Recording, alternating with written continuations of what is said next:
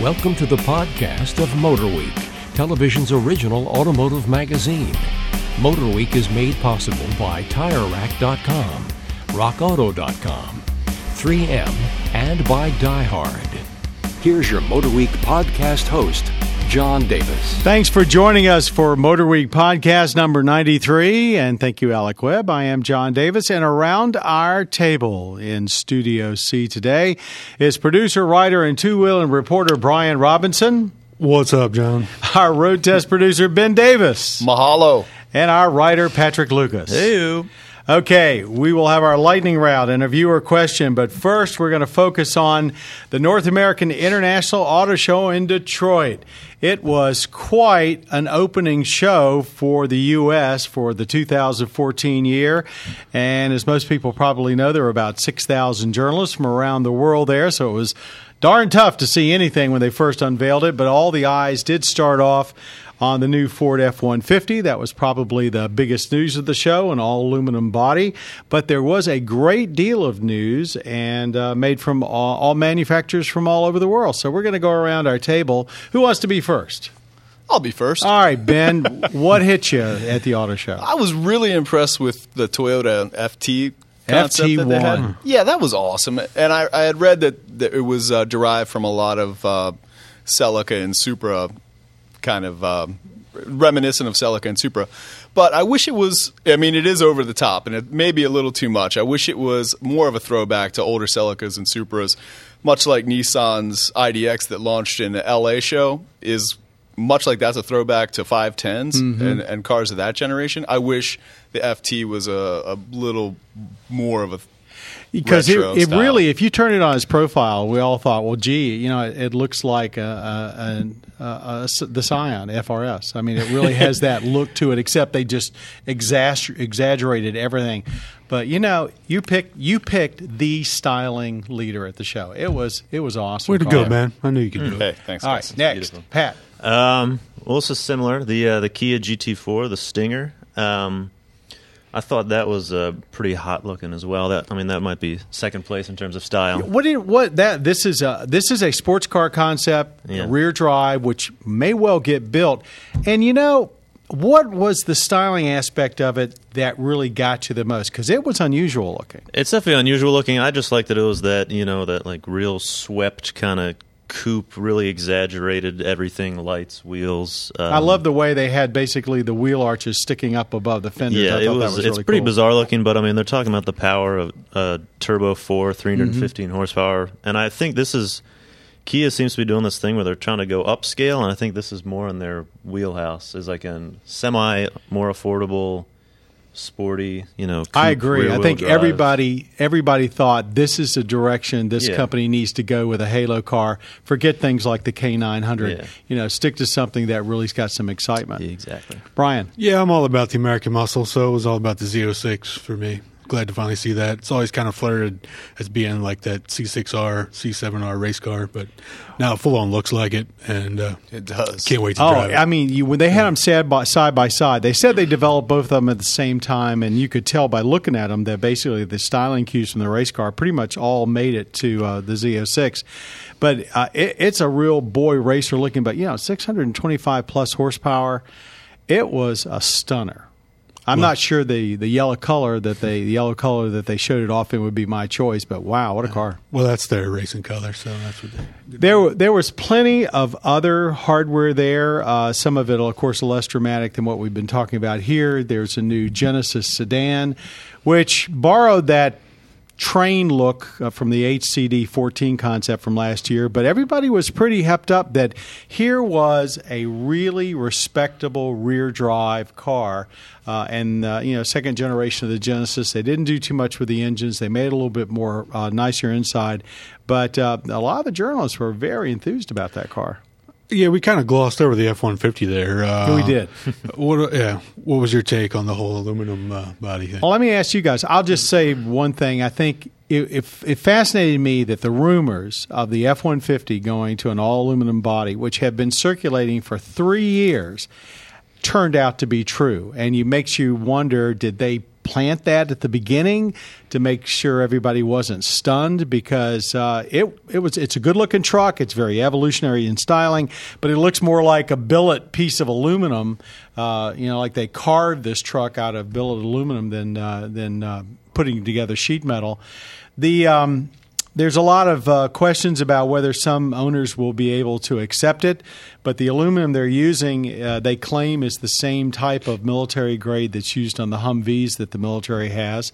They claim it's not nearly, it's harder to dent. I wonder about overall repair cost and insurance. I also think Ford's probably not going to make as much money off the trucks because they're going to have to price it competitive to other trucks. At least that's the theory. So it's a good-looking truck. It's a bold move, and it's probably one that everybody else is going to have to do eventually. What do you guys think? I think it looks great, and yeah, like you said, I wasn't quite expecting it to actually come true, and it's a bold move. They're going with it, and I think it's a cool idea. Patrick, any comment? I read somewhere that they did like 10 million test miles on it or something like that, which, they ran it through the Baja 1000. Yeah, exactly. So they've been doing this, obviously, for at least a couple of years. Here's the thing. They owned Land Rover when Land Rover was getting to do all the Range Rovers in all aluminum. So they actually probably have got quite a bit of knowledge about doing an aluminum vehicle. So I don't think there'll be any issue with reliability or maintenance stuff. I think body shops around the country are going to be scratching their heads about how much they have to change their procedures. Ben, you're a real truck guy. What's your attitude about it? Any advantage you can get in full-size market these days, you got to take it and work it. So I think it's awesome. Yeah, between that and then the smaller EcoBoost V6 they got coming out. That 2.7, that's going to be a nice engine. What did they say anything about what they expect the fuel economy? No, they didn't. I'm sure they're aiming for high 20s and maybe even 30. The big unknown is, a lot of the specs are unknown, is whether they're going to take that up to 700 pound of weight saving, which we think is their crew cab short bed model, and add that to payload, which would give them, even distance them from everybody else, even on that score. I did hear a story, and I don't know if it's true, that Ford made a couple of all-aluminum cargo boxes a couple of years ago, or maybe a few years ago, and put them on a regular F-150 and watched the owners using them over a long period of time, and then got them back and learned a lot about what to do and not to do from that. The truck's also got some other cool features. It's got the first use on a truck of a 360-degree camera for parking and so forth. So there's technology there besides just in the body. And, of course, the frame, if you were wondering, is still steel, but it's super high-strength steel now, so it lost weight. The only panel, they said, in the body that's not aluminum, that's major, is the firewall. They stayed with their quiet steel because the aluminum didn't offer as much sound deadening. So, and what's your take on the Chrysler 200? Is that going to be everything they're hoping it will be? Anybody else? Or just another disappointing 200?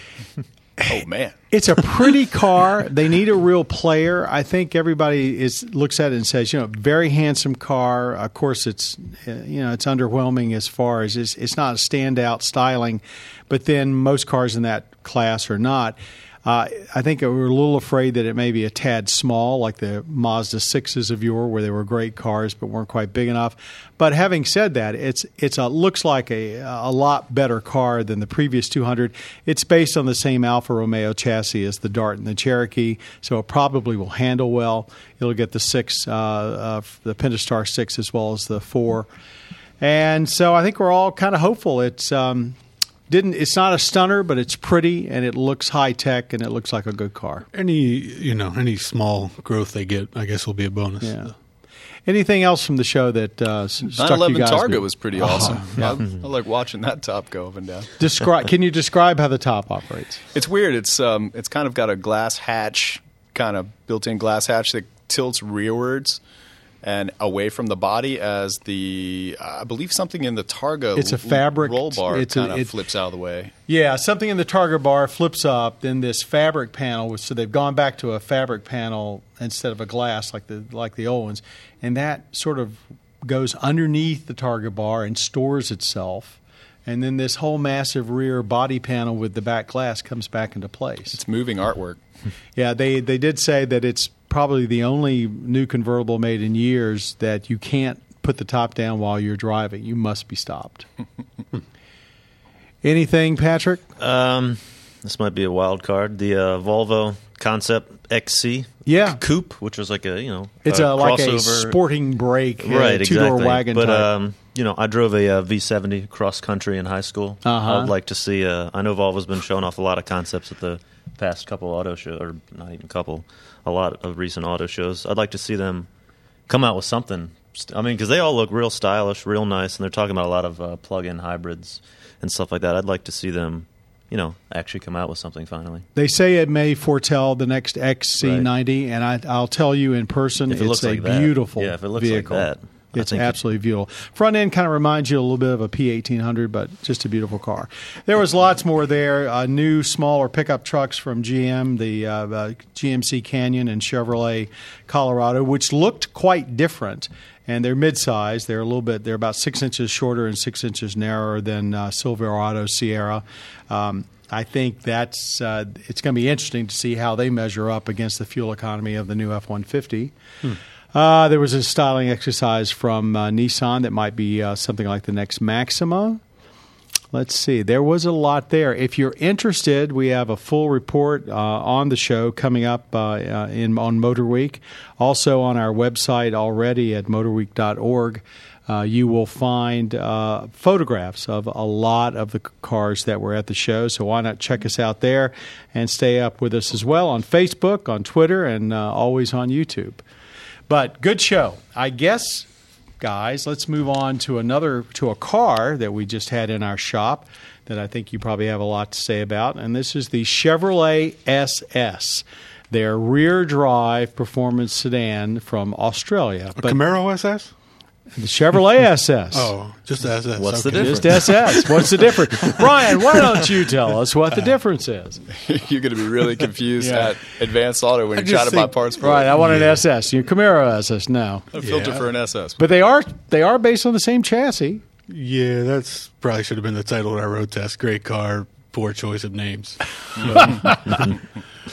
Well, there's some question, I guess, on how long this sedan will be around because it's built in Australia, but they're going to stop producing cars in Australia in 2017, I guess. So maybe it'll come here after that. I don't know. Ben, what about you? I had a great joy driving it in Palm Springs. Impressive car. LS3 dropped in there, 415 horse, 415 pounds of torque, which doesn't sound like a whole lot of horsepower really in today's horsepower wars, but it's a pretty good use of power, and the transmission does a really good job. Steering feels really good even through those mountain roads, and balance is absolutely flawless pretty much. I would have liked to seen a little better seating in the car, honestly, because I was there at the same time Camaro Supersport was there and Corvette, and even the Camaro seats were so much deeper bolstered, and the SS seats just kind of felt like a Malibu seat to me, and for a car that's dialed in as much as that car is, you kind of were bouncing around there like a lotto ball. There's just no support. And the dash left me it was a little too kind of textbook GM. It almost looked like similar to G8. Camaro. Yeah. I mean, it was basically the similar car, the G8, and also it's basically the street version of the Chevrolet Caprice police car. I would have liked to seen a little more specialness inside, but you wrote in your comments when you got back that it still wouldn't be your first choice in that class. It wouldn't be, only because the Charger SRT8, in my opinion, is such a nice car, such a well thought out car. When you look inside that car, those SRT bolstered seats are they're so incredibly deep and inviting, and it's it seems a lot more luxurious inside and much prettier to look at from inside, and from the outside it's much more aggressive.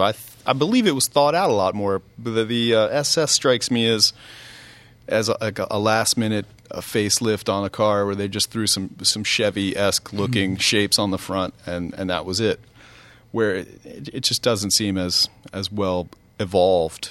It drove well, Charger. but it just didn't. You just didn't think it was as refined or well thought out. I think that's fair. Refined might be a little harsh of a word. Yeah, I mean, it didn't feel as refined, but yeah, I guess it evolved. It just doesn't seem as evolved as a Charger SRT8. Maybe. Pat, I can't imagine you have much affinity for large rear drive cars. Any comment? Not particularly. Yeah, I mean, I agree with the with what Ben was talking about. I don't know if they were going for that whole sleeper look.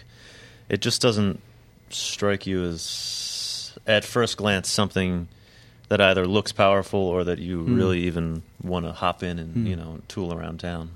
Just remember, folks, when you see that big, aggressive Chevy grill behind you, it'll probably have some lights on top of it. So the SS is pretty cool, but I have a feeling most people will be seeing the other version of it in their rearview mirror. I wonder how many people are bummed that it's not a Pontiac. Because that Pontiac front treatment was pretty aggressive. I think I am, because the G8, I thought the G8 was a dynamite-looking car. And it's similar to the GTO. It's all that same Camaro. They're all in that same chassis. Mm-hmm. And they had the GTO finally like almost perfect when Pontiac went out of business. Yeah, I didn't spend much time in the SS, but I'm glad that they're making it. I mean, the fact that they're back in the rear drive game, but they probably could have done a little better job with it. Here's something that, and we'll move on in a second. A lot of manufacturers are losing the ability to build a really competent rear-wheel drive sedan. A lot of the comments of the auto show were that Ford has basically completely lost that.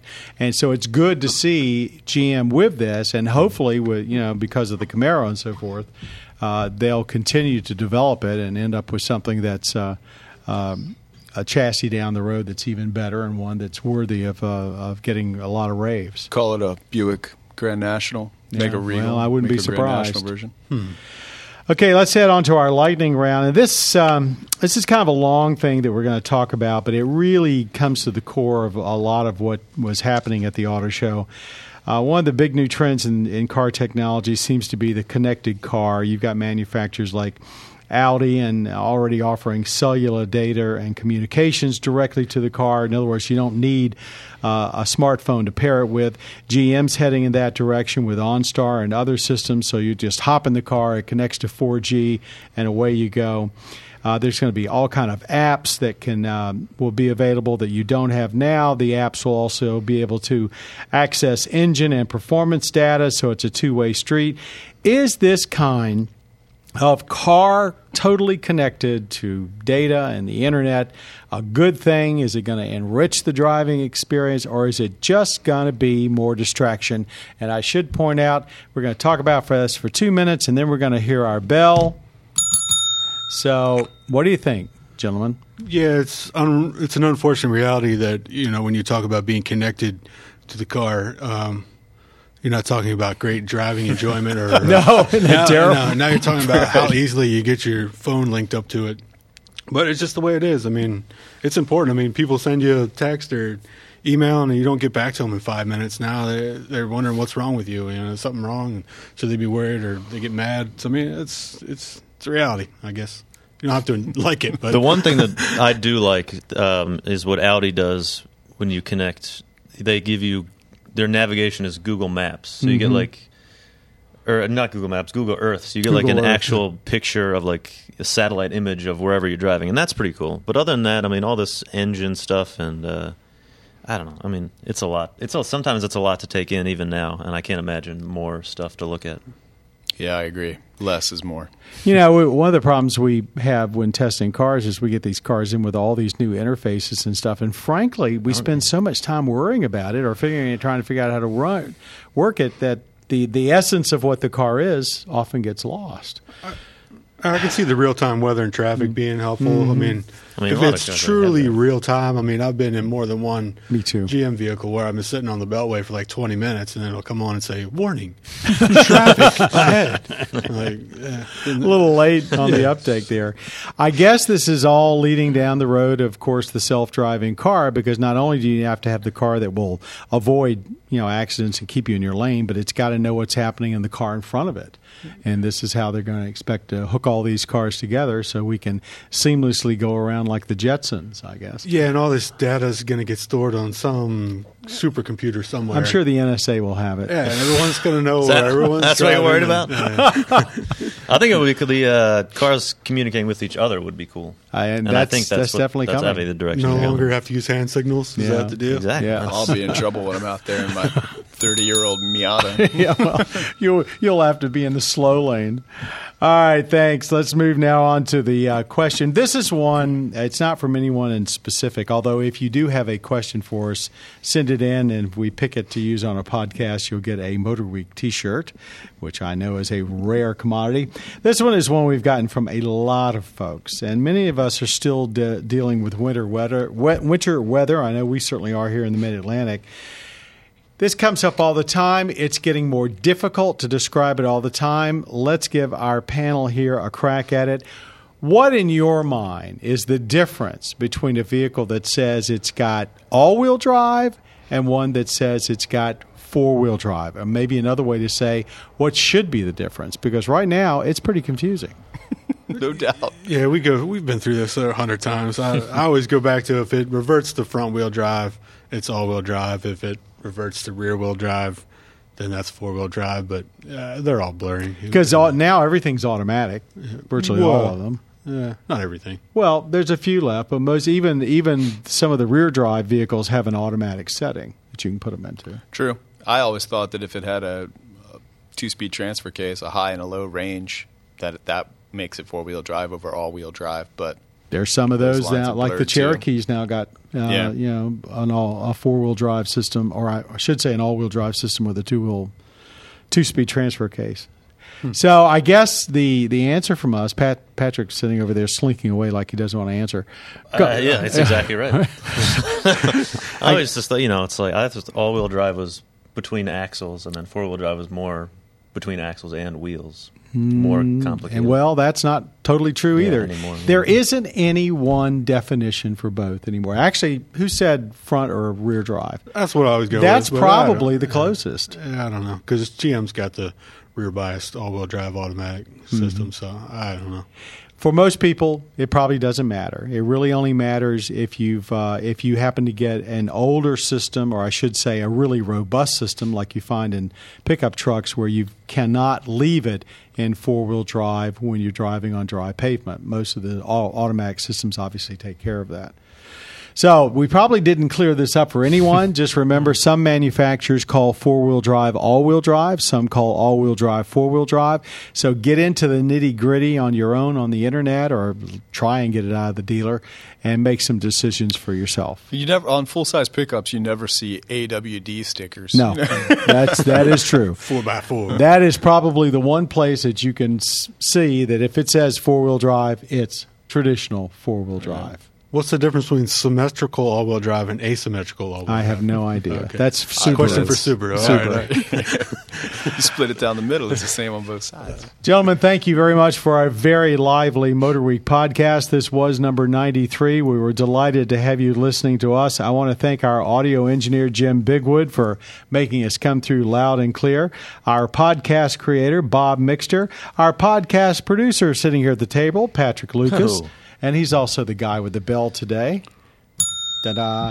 Remember, you can find us on Twitter, Facebook. Keep up with us, all our segments on YouTube, not to mention our shows on public television stations everywhere. And you can even catch us on the cable network Velocity on Tuesday nights, among others. Thank you all for joining us. Thank you for listening to our Motor Week podcasts. Be careful out there. And thanks for being with us at Motor Week. You have been listening to the podcast of Motor Week, television's original automotive magazine. Motor Week is made possible by TireRack.com, RockAuto.com, 3M, and by Die Hard. For additional information on podcasts, videos, and showtimes, visit our website at motorweek.org. And watch Motor Week, television's longest-running automotive magazine series, each week on your local PBS station.